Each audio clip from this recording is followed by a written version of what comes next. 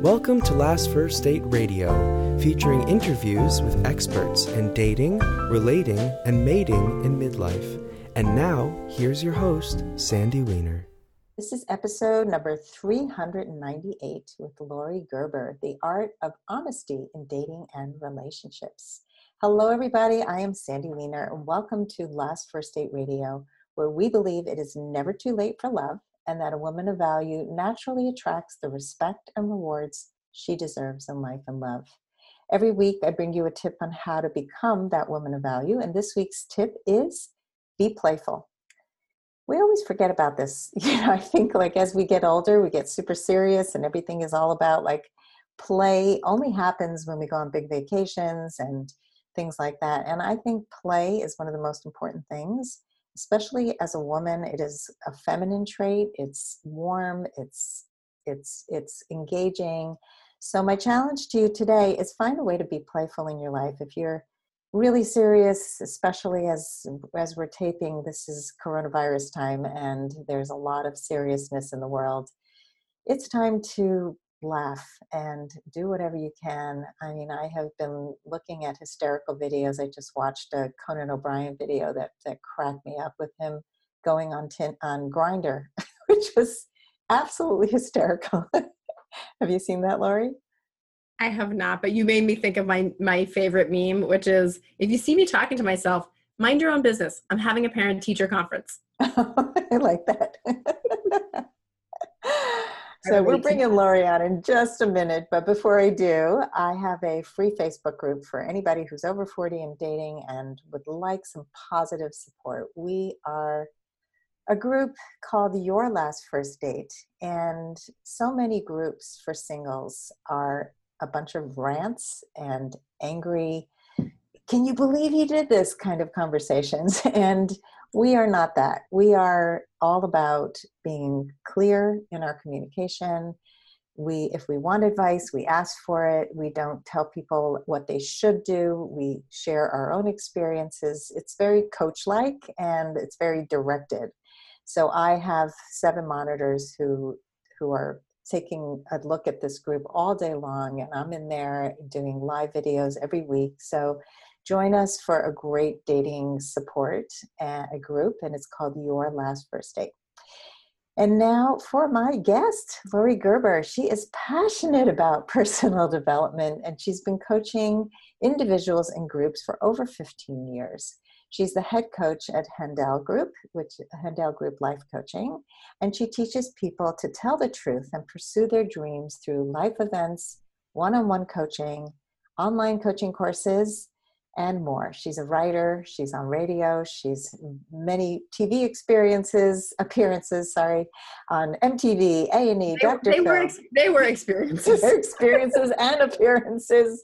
She's been on the Today Show, and she's here with us today. Welcome to the show, Lori. Thank you for having me, Sandy. Great to be here. Great to see you. And let's start out with speaking about spiritual integrity. What does it mean to be the author of your life? Yeah, well, let me zoom out for a moment and just say, I'm trained in this thing called the Handel method. And the Handel method has all these different principles to it. And I personally used it as a client when I first came. And I had done a lot of work on what I would call my physical integrity, right? What am I doing? Am I doing it right? Am I doing it right? And I was a very hardworking person, and I was always, tweaking my diet and trying to be better in relationships and taking lots of courses and reading lots of books and doing all kinds of things to fix my behavior. But I had never really engaged in a process that asked me first what was really important to me, what was my purpose, what was the highest ideal I had in all the areas of my life, then what was my thinking, right? Was I thinking consistent with that or not? And then what was my action, but based on those other two. So heart, head, and body, not just body. So spiritual integrity really is about your philosophical beliefs. And are you living true to your highest purposes and your highest philosophical beliefs?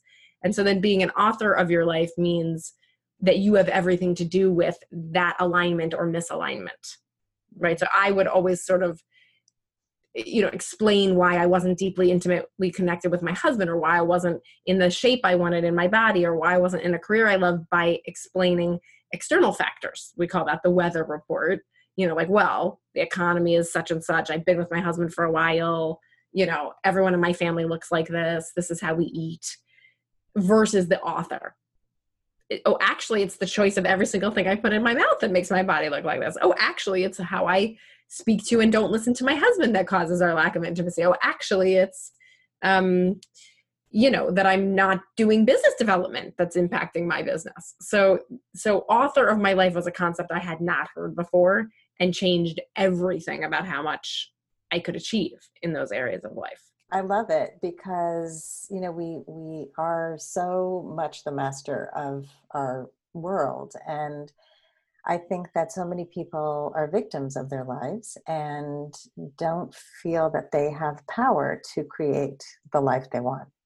And it's extremely empowering to know what you can control and what you can't control, and especially if you're looking inwards rather than out. So tell us a little bit about the TEDx talk you recently gave. I loved it, and it's an interesting topic that you chose. Tell us why you chose that topic. And part of why I chose it, we chose it, is because nobody really else wants to talk about it. So the topic was lying, and how we all do it, and how I personally have done it in my life, and what happened when I went on a secret-free diet. And that's the name of it, a secret-free diet. So there was a time in my life in as part of the Handel method and part of what we teach people to do, where I had to make a list of every single thing I lie about, the types of lies I do, the lies from my past, things I've been hiding, things I just don't want to say, all of it. And then I proceeded to do the work to actually confront each and every one and clean them up if necessary and talk them out if necessary. And then sort of my ultimate final presentation was, and this was not even expected, but I was inspired to do it, was to read that entire list to my father, to which he replied, "Is that it?" Which was this wonderful culmination of my entire life story. But we picked that topic really because it's getting so little attention as the reason why human beings are not happy and not free and not proud. We look at other stuff, we look at your nutrition, we look at your meditation practices, we look at, we can look at so many things that are more elementary. But what we found in our practice is that if we go after, if we really go after a human being's particular brand of lying to themselves and to others, it unlocks a whole other level of self-respect, especially if it comes with a sense of humor. Right? There's no shame in the Handel method. There's no feeling bad. There's no beating yourself up. Everyone lies on average of several times a day, at least. We explain all the different types of lying. So we're really trying to take the stigma out of it and the shame out of it, and just make it a fun, sexy topic of conversation on the planet. Because as soon as you can nail that and bring a sense of humor to it, you are free in a way you have no idea. Oh, yeah. Secrets, Brene Brown talks about this a lot, that the secrets are, keeping shame inside. And once we release those secrets, we are so much freer. And you told your father, and I don't want to give away the TED Talk, but you told him something that you thought he would get very upset about, right? You might be thinking of, there was an example in there, if you were thinking about the abortion example. Uh-huh. Yeah, that was not my personal example. Oh, okay. It was somebody else. It was a friend. Yeah. But that was just such a beautiful story. And I can give you, everyone should just go listen to the TEDx talk, but mm-hmm. I can just say, reporting from the field of having done my 10,000 hours of practice at this and working with others at this, that, you have no idea. You have no idea what other people are thinking. You have no idea how normal you are. I can't tell you how many people, there's not a million topics, right? It's sibling rivalry. It's I killed a pet. It's incest. It's abuse. It's mental health issues. It's sexuality. It's gender. It's, stealing someone's boyfriend, cheating. There's only 30 things. It's not even like we have that. And I've never met someone who surprised me with the thing on their list. And I've literally seen millions. And yet we're all walking around like our list is somehow worse or different or unforgivable or unknowable, and it's just not true. Yeah. So even in this case, this story, even the highly religious father to the next generation woman that had an abortion, you have no idea how someone's going to react. And you have no idea. And especially if it's someone in your family, you have no idea how much you're repeating the lineage anyway, and nobody's talking about it. So if you break the code of silence, you're not just going to heal yourself, you're going to heal everyone. Yeah, it's true. It's true. And some people can't handle your truth, I'm sure. I remember not wanting to tell my parents when I wasn't keeping the Sabbath anymore. Mm-hmm. And I grew up in a very religious home, and I was in my early 20s, and I started driving and doing all kinds of things that were so against what my parents had brought me up to do. And my mother took it really well. My father, I don't think I ever told my father, because he was so black and white and judgmental that I was afraid of telling him. And I became religious again, and then I stopped doing it again after my divorce. And I remember telling my mom, just guess what, you want to come and spend the holidays with me, but it's not going to be what you want. I'm off the routine again. Yeah. And so she took it well. I mean, I didn't know how she would respond, but it's freeing. It's very freeing when you just release it. And this is who I am. It's interesting because Lauren, who invented the Handel method, was raised in an Orthodox household. So it's a funny thing that you bring it up. And she often tells the story of this moment. I think she was in her teens when she had this revelation that she was just going to be lying to her parents all the time. And she didn't want to be lying to them. Mm-hmm. So she sat them down, and this is for all of us to learn from. And she said, listen, I can keep lying to you, or would you like to know the real me? Like, are you up for it? Do you want to know? And they said they wanted to know. Mm. And so from then on, she's been for the last 40 years since then, she has been leading her family in how to tell the truth and can you accept me for who I am?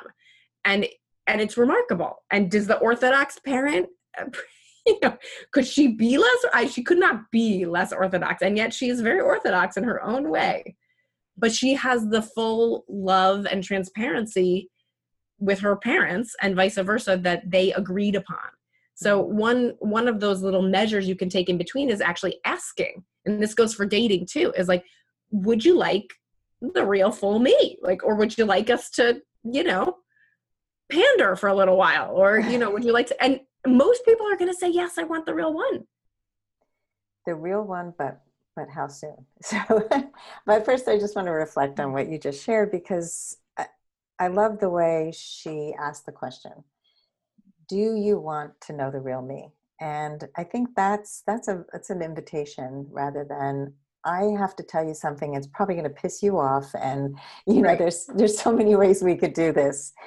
So in dating, and I can tell you from my own experience, a lot of the men I speak to start to open up very quickly and tell me things I really don't want to hear on a first phone call. So I'll find out. And, is it bad? Probably not, because I can quickly assess whether they're for me or not. But some things I believe are better told after you like somebody. And you could handle that somebody had an eating disorder in the second month of knowing them, maybe, rather than on a first date.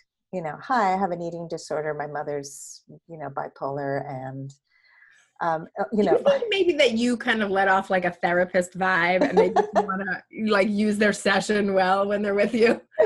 I definitely have that.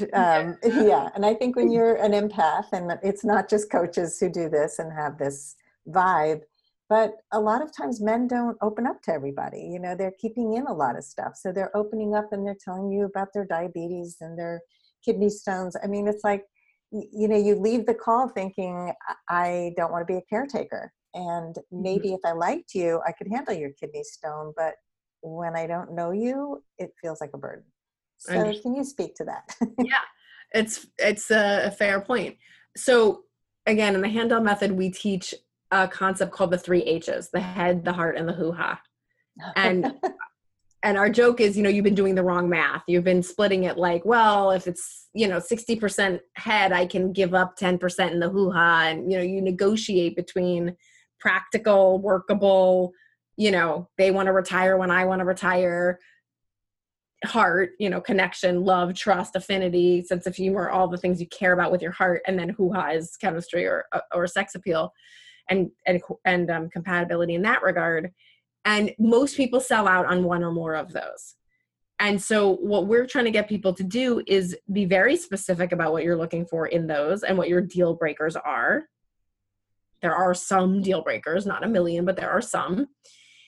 Please don't have a million, have just a few deal breakers in each of those. And then we say that if you're looking for your one and you are in a hurry, and if you're not in a hurry, you can slow this down. Sometimes we work with late 30-something women and they're in a hurry. It may be different when you're in your 50s or 60s and you're dating. But if you want to avoid bad dates and you want to avoid investing yourself in a relationship that then you feel you have to keep, even if it isn't good, head, heart, and hoo-ha, we suggest you take 3 dates to find out what you need to know before you proceed further, before you get sexual, before you discuss monogamy or not, before you, but 3 dates is really the cutoff, we think, for where if head, heart, and hoo-ha are not all screaming 8 out of 10, that's when you would say, it's been so great getting to know you. Best of luck. 3 dates, which means in those 3 dates, you do have to do the work to get to know each other pretty well. I would agree. The most vulnerable stuff, I would wait for date 3. So you spend a lot of time with the positive stuff first. And do you like travel and dogs? And, what level of observance are you? You stick to the head topics before you go to the heart topics. Because if you find a deal breaker in the head topic, like I want to live in Idaho, well, I want to live in New York City, then you don't even have to go past date 1.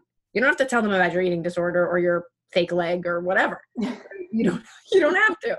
So I would say date 1 really focuses on chemistry, rapport, banter, humor, and the head questions, the stuff that everyone knows they're going to have to ask and answer. And then if that's all going well, and what I say for folks is that if the chemistry is there and the head is there, right? Like if this could work and I want to kiss you or more, then it's much safer to start revealing your heart stuff, right? Revealing your health issues or your family issues or your vulnerabilities.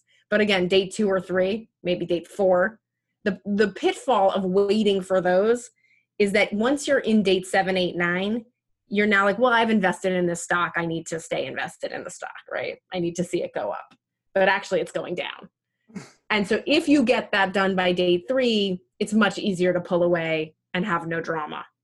That's why I try to push it earlier versus say, wait, timing is not lying, but it could become lying, right? It could become hiding and lying. Right. So what do you recommend somebody do if someone starts asking a bunch of questions that are too personal too quickly? You can say, I'm not comfortable talking about that yet, but it's a pretty good red flag that it's not a great match, right? It's a pretty good red flag, because if they're asking, right, they're going to know you not telling means they're probably going to assume it means some sort of negative response, maybe even more negative than is true. So it's not a great moment if someone's asking you for the truth and you don't want to tell it. I mean, I know so many people, Sandy, who literally will not find the love of their life because they don't want to tell that they have herpes, right? Even though herpes is rampant, right? Yeah. And that breaks my heart, right? So I just look at it and go, love is the most important thing, folks. Like, it's the thing on your deathbed you're going to really care about, right? Maybe the contribution you made, although you might be way past that by the time you're on your deathbed, maybe how your kids turned out or your grandkids, but love is a pretty big deal. And a lot of us are opting out because of our prosthetic leg or our mom with Alzheimer's or our, kashrut practices or our herpes, right? So that's what I'm really trying to help people understand, is that your one wants you.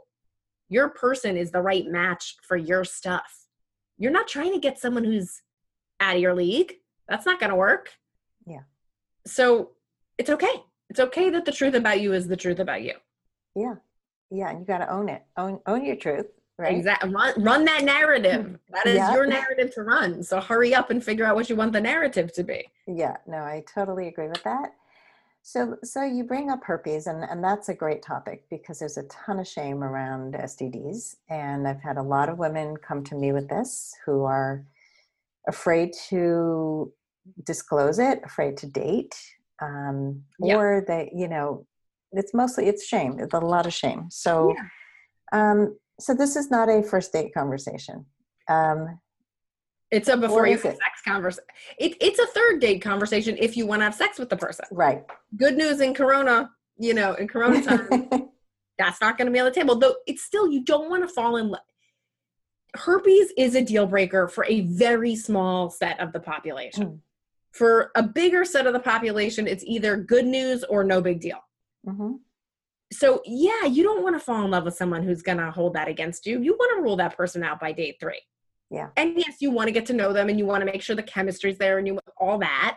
You certainly don't want to get sexual before you have the conversation. But if everything else is 8 or above, by the third date, you better ask about the herpes because you don't want to fall in love with that person if they're going to reject you for that reason. And they have a right. They have a right. Everyone has a right to their idiosyncrasies and their deal breakers. Yeah, I totally agree. Just made me think of the show Love is Blind. Did you see that? I haven't seen it. Okay, it's like all the rage. Yes. There is one character who is bisexual, and he does not tell the woman that he gets engaged to until they're on their honeymoon. So if for anybody who has been hiding under a rock and has not seen or heard of this show, people meet without meeting, they're in pods, and then they get engaged before they ever see each other. So it's kind of like the coronavirus, but we can do video dating. So we have an advantage. We have such a greater advantage. We do. We're so lucky. So in this case, he tells her on one of the first days of the honeymoon, and he's sitting there with this shame around his bisexuality and his being fluid sexually. And if he had disclosed it earlier, she would not have been as upset. And what was interesting, the relationship ended as soon as he told her because of the way he told her. And he had this limiting belief, and I'd love you to address this. He had a belief that anybody who hears that I'm bisexual is going to reject me. So he had all this shame and this belief. She had a belief that people abandon me. I think that was hers. And it happened to both of them because of the way this relationship unfolded. So talk to us a little bit about that's a great case limiting. What? That's a great case study for my point. Yeah, no, it's I couldn't stop thinking about that because as I was watching it, I was thinking the time to tell her would have been before you got engaged. And she would have had time to process it. She would have had time to make her decision based on how he talks about it too. And, I think if he had also talked about it in a way that said, I love you, I want to be with you, and that's really all that matters in that moment. To me, that would matter more than anything, rather than I'm fluid, so I like you now, but I may like a guy later, and and who knows what that means. So there was no discussion about what it could mean and how what might affect their relationship. And it was just an angry conversation that was filled with wounds and hurt, and it doesn't have to be that way. So yeah, what would you suggest if someone has a secret like that and limiting beliefs around how someone's going to hear their secret and be able to either accept them or not? Yeah, the interesting thing is that one type of lie we talk about is the lie you tell yourself, right? Is the reason I'm not getting along with so-and-so is because they're a bad communicator, right? Or the reason I'm overweight is because genetics. Like those are lies also. That I'll be rejected if I tell someone I'm bisexual. That is clearly makes no sense. That cannot possibly be true. It's just not, right? Even I'm going to be abandoned, right? You might have been abandoned 3 times in your life, maybe. And even that I would check the stats on. But it's not those projections are the first lie. And they stay negatively impacting lie as long as you don't say them out loud. If you say them out loud, they hit the light of day. Dissenting opinions can interact with those ideas, and you don't get to keep those limiting beliefs and those lies that you live with. We call it the PR agent. Like, everyone's sending out a PR agent to meet with other PR agents, and you're lying about yourself. You're hiding certain things, you're presenting certain things, you're exaggerating certain things, and then you wonder why you feel lonely, or you wonder why you don't feel seen or known, or you wonder why even when someone falls in love with you, you still don't trust it because it's not you. So we really need to do, and this is, I'm in the advanced part of the Handel method. At the beginning of the Handel method, we're just telling the truth about what do we want? What do we like? What are we willing to do to get it? What do we, just basic truths about oneself that you have to get to before you can then tell it to another human being. You do remind me of one of the first conversations I had with my husband before our first kiss. He said, your breath smells and we should go brush our teeth. I remember that moment of like, cannot believe he just said that. Like, I cannot believe he just said that. That's amazing. I just wanted to just crawl into a hole and die. And then I had this light bulb moment. I'm like, oh my God, he's going to tell me the truth. Like, he's going to not bullshit me. Thank God. And I got over my embarrassment. I survived and he survived. I'm sure he was very scared to say that. I love garlic, by the way. And I didn't, I wasn't kissing anyone. I didn't know, and so we went and brushed our teeth and we had our first kiss, and now we've been together 25 years. But and I'm telling you this just because it exemplifies something, and something I've seen with clients for years is that if you start telling the truth in the beginning, number one, it builds trust, it builds intimacy, it builds connection, it sets the stage for more, and it will quickly weed out someone who doesn't want that. Because in that moment, I had to choose, is this the kind of relationship I want? Where we're real with each other or not? I could have hightailed it out there before the first kiss. But he showed his card, so I showed mine. And it's been like that ever since. I highly recommend truth telling on all the levels, about herpes, about, I don't like how you're touching me. I'm so sorry. Oh my God, I'm so sorry. Let me show you how I like it. Mm-hmm. Please, let me just show you how I like it, right? Just loving, sweet. He was so nice about it. He didn't say, oh, your breath stinks. He said, oh, we should go brush our teeth. It'd be more fun, just with grace, right? You tell your truth with grace, yes. And other people can hear it, because it's okay if they don't want to be with someone with herpes. You just go, hey, I'm so scared to tell you this because I think it might be a deal breaker for you, but I have to, because we have to be honest. Right. I'm bisexual, or I live with my mother, or I have the herpes, and do it on the third date. So you can be with it if they say no, so you can survive it and still go back and go, well, that was just him. That wasn't my one. Yeah. You don't want to shock somebody. One few. Yeah, that is so true. I love that story about the bad breath, because most people are scared to say that. I've been with somebody with bad breath and I never knew how to address it. This was many, many years ago. And I kept thinking it's like rude. You don't say anything, but the guy had terrible breath. And my husband said, I wanted to kiss you. That was the point. That's the intention. Right. So the intention is, I want to get closer. I love you. I care about you. And that's why I'm telling you this, not because I just want to push you away. Because a lot of people think, well, if I tell my truth, that will put some distance between us. And it's not been our evidence. Yeah. And I keep thinking about parenting. I know we're talking about dating and relationships, but I think this is such a good practice as a parent to encourage truth-telling, and because, in my house, I didn't feel safe telling the truth. And so I raised children who were, and I know you have too. So can you tell us a story about your parenting and how you encourage your children to tell the truth? Oh, what a sweet question. Thank you. I really have worked on that. So, for one thing, I do TEDx talks about telling the truth, and I practice on the children. I practice the talk with them. So one of the things I do is I admit when I'm wrong. I tell them stories of my own mess ups and secrets and lies and all that kind of stuff. So I think that's sort of obvious. But Another practice that we have in my family that I think is so precious and really other families can do is we call it a feelings party, which is, we discovered that whenever we were on our way to a party, especially my husband and I, if we were on our way to a party, we would be like a little more at each other's throats, a little more like edgy and pissy, and could like actually have a fight in the car. I don't know if I'm the only one who has that experience, but because, you know, you're on display, I don't know, you have more concerns if you're hosting a party or going to a party. So we started to call it the feelings party before the party. And then we started including the kids in it. And now we do it regularly. If there's ever anything other than a nice high vibration in the family, anyone can call a feelings party. And what that means is that everybody just gets a turn to just get listened to and just say what they're feeling.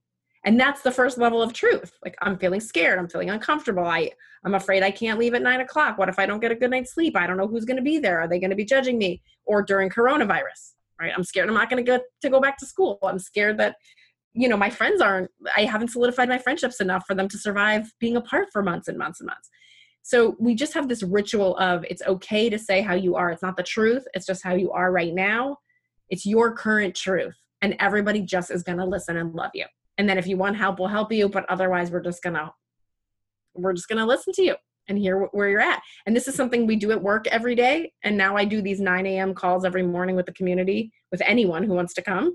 And every morning we do a vibe check. How are you? Scale of 1 to 10 and why? And everyone just gets to tell the truth about how they are. Because that's the first thing we want to lie about. Is that a good example? Is that what you meant? I love that. It's just being able to know your feelings, speak your feelings, and not have them fixed is amazing. It's so different than what our parents did, right? Right. Let me fix that. Yeah. Don't feel that way. It's hard. It's hard. It is hard. It's not what we're used to. It's right. No, but I love that. And the fact that you can be so conscious and so mindful, and then it's a ripple effect because they're bringing that into the world, and it's amazing. I mean, to me, my greatest joy is seeing my kids take boundaries out into the world and speaking up and all the things that I teach, and watching that get reflected out into the world. Oh yeah. So. When I found out that my kid was doing feelings parties on the way to parties as a junior and senior in high school with his friends, I was like, I did something good. You did something great. I mean, raising emotionally intelligent children, you get a lot of points for that. Yay. So Lori, I have one final question for you. Will you, I always ask if you can share one final tip or tips for how people can go on their last first date. Ooh. Gosh, I mean, really, it's encapsulated in a 12-part curriculum in Inner You Love, because there is not one answer to it, right? So for some people, you're selling out on head, heart, or hoo-ha, right? And you really have to be able to see the pattern. And we have a whole chart where we, do the relationship history, and you can see all your patterns, and you really need to see a pattern and vow to stop it and tell everyone you're going to stop it. That's, for some people, it's that. Right? For some people, they really don't understand what's unresolved in their family history. And they're repeating something they don't even know they're repeating that's even beyond their own personal history. For some people, you've never even articulated what you want in head, heart, and hoo-ha. It's like you didn't program the GPS. So you're just circling the block. You're just like, or better yet, you've programmed the GPS to not Whole Foods. So the GPS is trying to find what you don't want. It will never get you to what you do want, right? So you need to articulate what those 3 H's are and what is the destination you're trying to get your vehicle to. And that's hugely important. I would say that. And then I have all kinds of tips. I've been teaching on Match.com and JDate and all those places for years. So I have all kinds of tips on like literally how to date, like literally.